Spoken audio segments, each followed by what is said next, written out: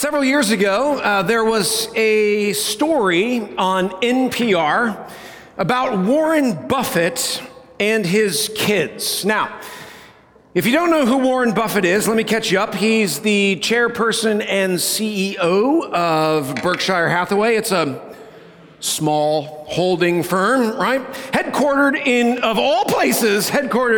in Omaha, Nebraska. Buffett is often called the Oracle of Omaha, for his incredibly savvy investments and for his frugality. His net worth is a meager $117 billion. He's the seventh richest person in the world. Now, if you've ever lived in Omaha or you know enough of his story, you know that Warren Buffett lives in a relatively small house in a fairly nondescript part, East Dundee, which is a really kind of small little historical area of Omaha. He's still on the neighborhood watch. He drives the same car that he's been driving for decades. I mean, this is, many ways, what Warren Buffett sort of lives in. He's pledged, by the way, to give away 99% of his fortune in charitable giving. But interestingly, the story on NPR was not so much about Buffett, about Warren, but about his kids, and specifically his youngest son, Peter, who's an American musician and composer. And it's interesting, the interviewer wanted some details about Peter's inheritance, which, when I think about this, is sort of an odd question to ask. I guess it's what you ask, right, when you're the son of the seventh richest person in the world. And Peter's response to that question was to tell a story. Here's what Peter said. He says, well, when I was in high school, our dad gave each of us siblings $1 million as a graduation gift. Which my parents are here today, and we lived in Omaha at the time. I'm just saying, I would have taken $100K. It'd have been fine. It's okay. It's a pittance. I get it, right? I mean, $1 million, he says, $1 million. And it seems that the interviewer is like, well, that makes sense. But Peter goes on. He says this, my dad gave each of us $1 million, but that $1 million had to be given away to a charity of our choosing. And when I look back on it, Peter says, my dad was teaching us that wealth is a gift to be stewarded. He was teaching me and my siblings that giving is better than getting, and that generosity is always good. Wise words from the youngest son of the seventh richest person in the world. And their words, interestingly, church, they're words not too far removed from St. Paul as he writes to this young pastor named Timothy, reminding Timothy that money and wealth and how we think about money and wealth really is a discipleship issue. Jesus himself says, no one can serve two masters. Either you will hate the one and love the other, or you will be devoted to the one and despise the other. Jesus says you cannot serve both God and money. Now, to be really clear, Jesus speaks about money more frequently than most of us are comfortable with. Of the 38 parables that Jesus tells, 16 of them are about money. And he's most concerned, if you were to pick apart those parables, he's most concerned on what money does to the posture of the heart. And then the actions that follow. The way of Jesus, as he both teaches it and he lives it, the way of Jesus is to be radically generous And that, friends, that is what we're going to unpack today in that text that we heard Matt read just moments ago. So I'd love for you to grab a Bible, hopefully the one that you brought from home, or ones that we provide, and you're going to find in the New Testament the book of 1 Timothy chapter 6. If you don't know your way around the Bible, that's totally okay. They produce this thing at the front of the Bible called a table of contents. It's awesome. If you look there, it'll tell you what page 1 Timothy begins on. So you want to get to 1 Timothy chapter 6. 1 Timothy chapter 6. We're really going to start at verse 3. So 1 Timothy chapter 6, starting right around verse 3. Now, as always, before we can deal with the text, we must first address the what? The context, correct. So I'm thankful that Pastor Adam did most of this work last week, so I'm going to church plagiarize, which is just to borrow what he said and recap it for us, right? Timothy is a young pastor. He was taught and trained by Paul. So taught the words of Jesus and trained in the ways of Jesus. And now Timothy is left to pastor this fairly young, though robust congregation in the town of Ephesus, who, like lots of congregations throughout the millennia, they have wandered away from orthodoxy. In other words, they've wandered away from the right kind of thinking and the right kind of behaving. And so St. Paul is commending Timothy to help course correct the congregation, to disciple the people back into the words and the ways of Jesus, which, as you can imagine, for a young pastor is probably pretty intimidating. I'm just going to say this, I'm sure you probably know it, but I'm guessing that when pastors first leave the seminary, they're not thinking, the first sermon I want to give? I want to give them money. Like, no seminarian is thinking that did you think that? No, okay, that was going to be a weird moment if you did. Like, nobody's thinking this, right? So as I'm thinking about Timothy, right, it would be fairly intimidating. And friends, I get it, right? Shortly after I left the seminary, I was worship leading at the mother church of the church that we were planting so that the full-time worship director could take a vacation. And after the service, I was approached by an elderly couple, probably in their late 60s, who clearly didn't like the song choices that I had made. Now, how do I know that? They told me. Right? They told me they didn't like it. This is what they said. You have to play the songs that we like. Right? You have to play the songs that we like. We want you to play more hymns.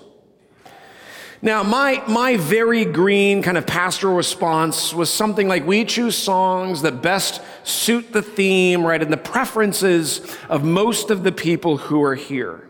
And their response to me was this: you have to play the songs we want because we pay your salary.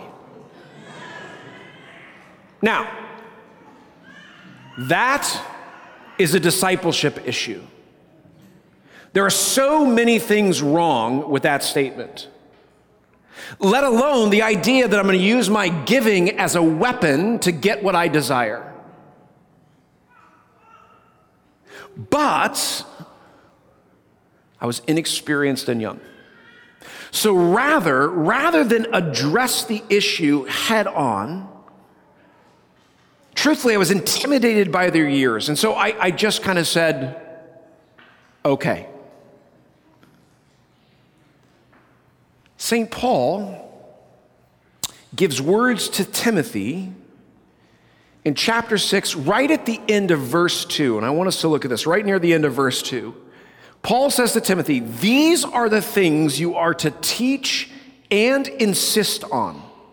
In other words, what I'm about to say, Paul's saying, is these teachings that I'm about to give you, address it head on. In fact, Paul goes on to say, if anyone teaches otherwise, If anybody else teaches otherwise and does not agree with the sound instruction of the Lord Jesus Christ and to this godly teaching, then they are conceited and they understand nothing. This is like St. Paul speak for just do it. Right? Like just address the issue head on. There are people in your congregation, Timothy, who are using a faux kind of godliness for social and economic gain. And so Paul's counterpoint to that is he's giving it to Timothy in verse 6. He says, godliness with contentment is great gain. And church, if I'm going to write a word down, I'm going to write down contentment. That is a word to hold on to because contentment is a posture of the heart. The truth is, and lots of us know this, right? We were brought into the world with nothing, and we don't get to take anything with us after we die. Right? We have what we have. We can just be content with that. In fact, those who pursue riches often fall into foolish and potentially harmful desires. St. Paul says this, for the love of money is a root of all kinds of evil. Some people, eager for money, have wandered away from the faith and they've pierced themselves with many griefs. Now, I want to say a couple of things about that particular verse. First, money in and of itself isn't the root of evil. That's not what's being said, right? Money is not the root of evil, but a love for it is. Right? Money in and of itself is not a root of evil, but a love for it is. And two, it's not the root of evil. It is, as stated here, a root of evil. In other words, it's one of the many ways that followers of Jesus can be led astray. Now, it might be, I have a hunch that it might be the root of evil in developing nations. Those of us who are in the developed world. It may be the root of evil in American Christianity. Where there is, and I said this in the adult study, where there is a greedy kind of consumerism that is simmering beneath the surface. A greedy kind of consumerism is just sitting right beneath the surface of American Christianity. Here's how Pastor Adam and I hear it most often, and I said this in the Bible study too, right? Is when people come for the first time, they tell us that, hey, really glad that we're here. We're doing a little church what? Shopping. We should hear that language. I'm church shopping. And I'm consuming. You have a product, and I'm trying to see if the product is what I want. And so they'll say things like, well, you don't really have what I'm looking for. To which I want to reply, like Jesus? Like, what are you looking for? Money might be the root of evil in American Christianity.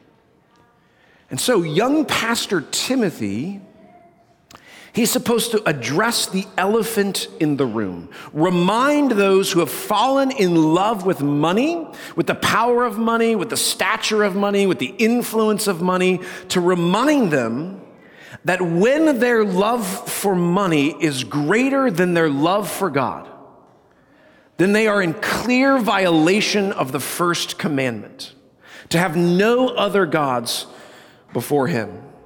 And sure, we could say, well, it's not an idol made of stone. That's true. But when we fear, love, and trust something more than God, it has become to us an idol. And so this is why, church, this is why in verse 17, Paul says this. He says, command those who are rich in this present world not to be arrogant, nor to put their hope in wealth, which is, by the way, so uncertain, but to put their hope in God, who richly provides us with everything for our enjoyment. Now, I'm sure some of us are like, yes, Paul is dealing with the rich in this present world, right? The millionaires and the billionaires like Warren Buffett. That is true. He is dealing with them. But before we pull ourselves out of that equation too quickly, it's worth a small stop for some global perspective. When economists talk about the global wealth pyramid, they're referring to the following statistics. 0.7% of humanity, 0.7% of humanity possesses 46.9% of the world's wealth. 0.7% of humanity possesses 46.9% of the world's wealth. As Pastor John Comer, those of us who are doing that adult study, he likes to say this, that 0.7%, those are the crazy rich people who, drive a car and own a computer and have more than one pair of shoes and drink a coffee that costs $5 or more. That's the 0.7. While 70% of the world possesses a meager 2.7% of the world's wealth. 70%, just over 2/3, they possess only 2.7% of the world's wealth.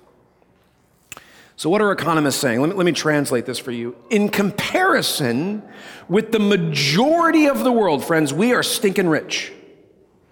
Right? We actually have a lot. We are, as Paul says to Timothy here, we are rich in this present world. Now, I've been to lots of parts of the developing world, and people are always amazed at how people with absolutely nothing, people who are living in poverty exponentially greater than anything we can know in the U.S., how those same people could be so joy-filled. They wonder out loud, like, how can they be so joyful? They're living on dirt in a house made of mud.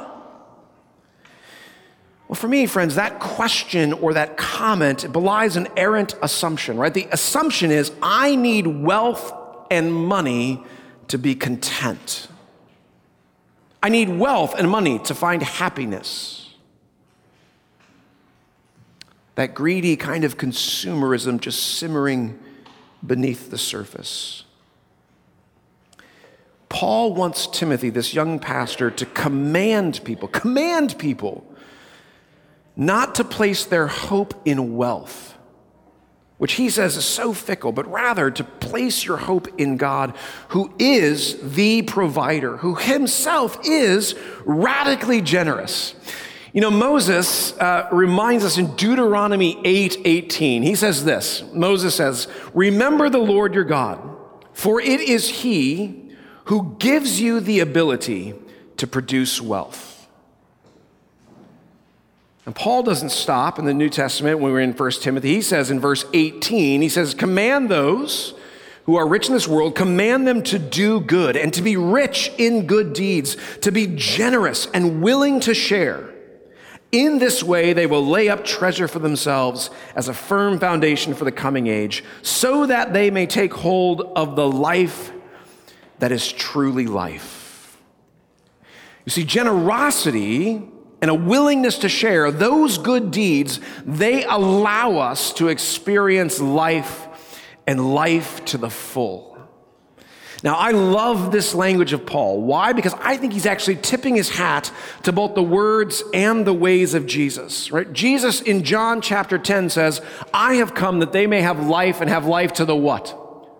Full. And Paul is saying, when we are generous, when we share with those in need, right? When we give, those of us who are rich in this world, we will experience life and life to the full.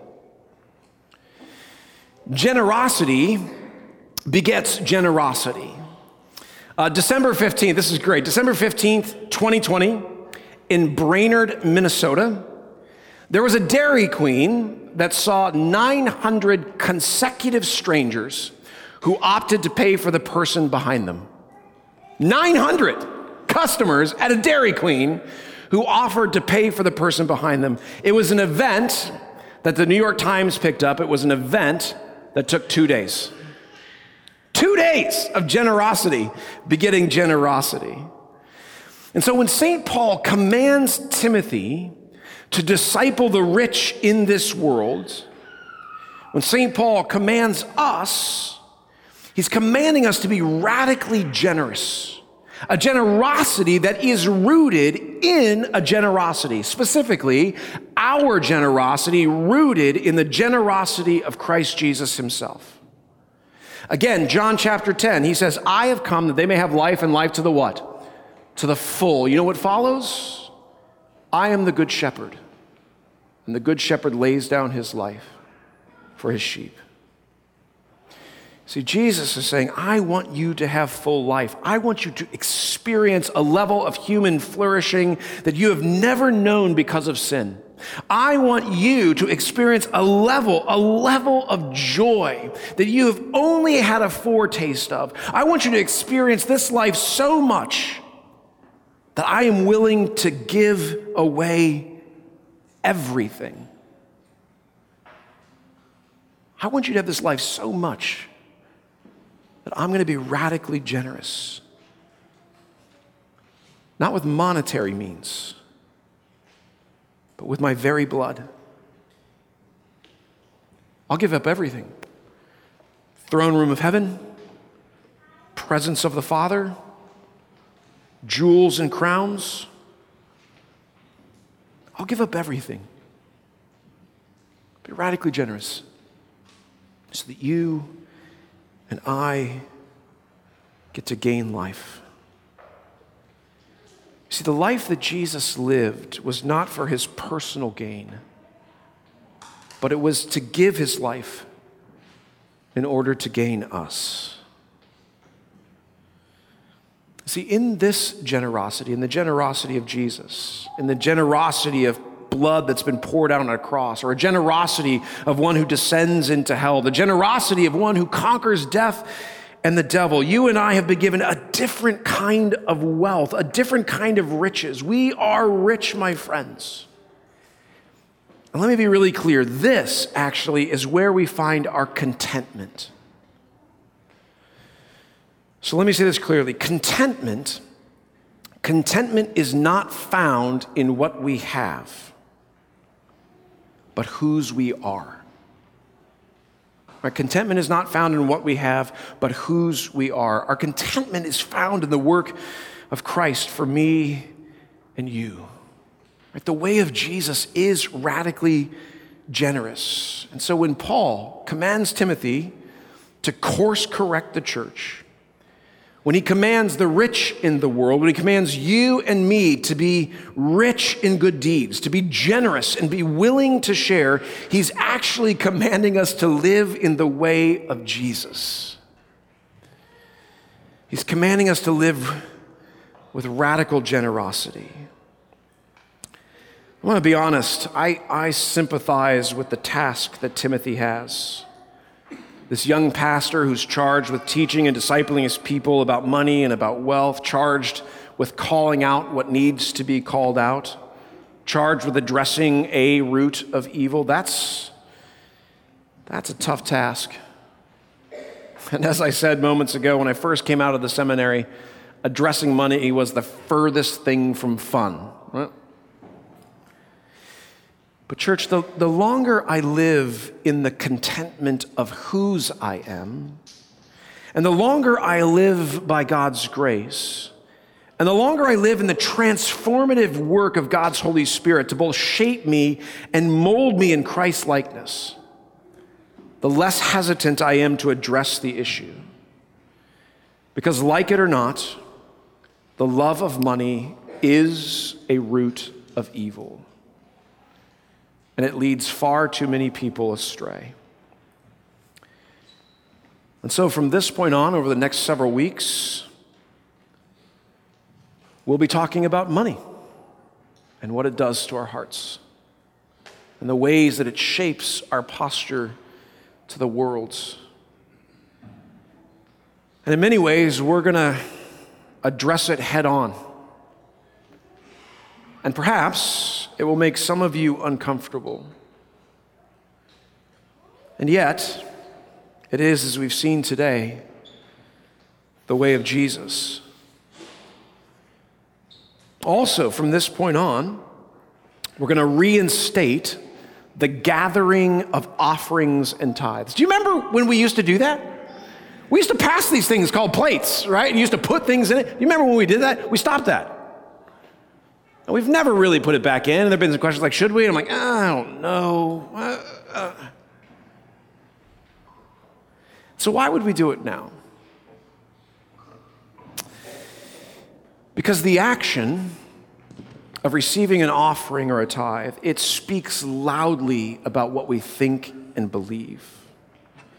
That the gifts in our hands are really the Lord's. So with a radical generosity, we get to give back to Him. We get to give through the church for the sake of the mission and the ministry. So resting then in the generosity of Christ and knowing that our commitment is found in Him, let me just be honest and pointed for a second. For those of you who are in this room who have never given to Holy Cross, it's time for that to change. It's time to step up.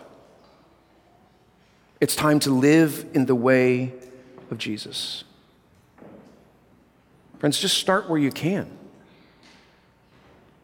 Just start where you can. Or for those of you in the room who have given haphazardly over time, sort of giving when you remember it, it's time for you to commit, perhaps to a percentage of your gross income weekly. It's time to step up and live in the way of Jesus. Maybe that's 2%, maybe that's 3%, maybe that's 0.5%. Just start where you can.